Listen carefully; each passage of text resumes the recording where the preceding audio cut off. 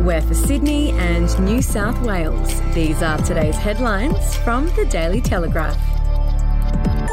HSC students were marked down in their English exams and assessments because their work did not conform to teachers' social values around cultural appropriation and gender stereotyping.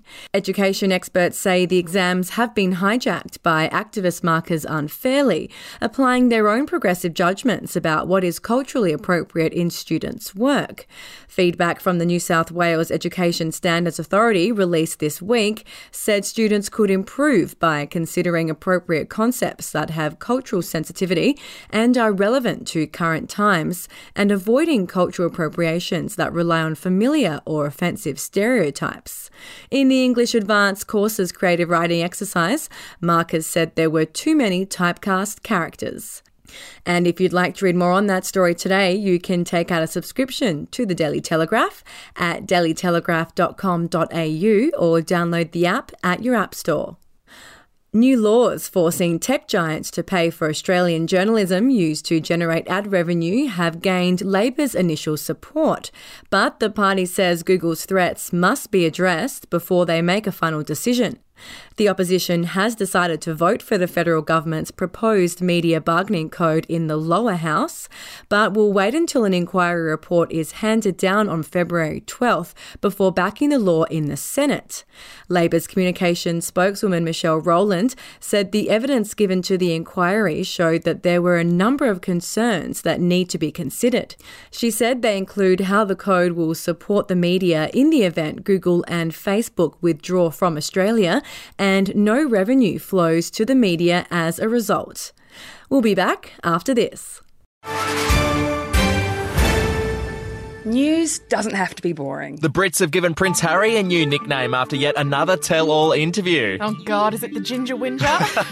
Let the team at news.com.au get you up to speed each day with their podcast, From the Newsroom. A couple were busted joining the Mile High Club. Well, I guess they can't fly Virgin anymore. Politics, sport, red carpets, royals. Get all the goss in just a few minutes. Follow From the Newsroom wherever you get your podcast from. Anti-vaxxer conspiracy theories peddled by Liberal backbencher Craig Kelly must be denounced by the government to protect important public health messages, Labor's new health spokesman has warned. The opposition's Mark Butler said he was concerned about further boosting public awareness of Mr Kelly's views by calling them out, but argued silence was not an option. Mr Butler has taken aim at Prime Minister Scott Morrison for failing to rebuke Mr Kelly directly. Mr Morrison said Australians should not get their vaccine news from Facebook. And Ian Dicko Dixon has ruled out a return to Australian Idol.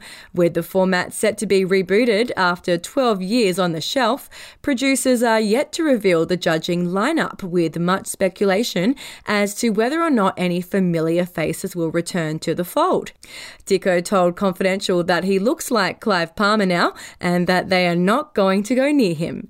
The only way Dicko would consider returning to Idol would be if he was given management rights over the winning contestant. And those are your headlines from the Daily Telegraph.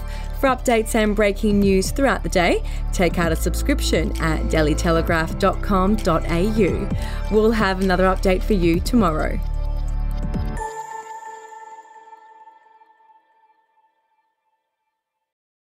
Australian history is full of colourful but forgotten characters, from alleyway gangsters to Cold War spies and eccentric entrepreneurs. There are hundreds of incredible stories of adventurous Aussies that never make it into our history books. Each week I talk to some of the country's greatest history authors, sleuths and yarn spinners to uncover the untold stories of some of our most interesting and offbeat ancestors. The show, In Black and White, can be found wherever you get your podcasts.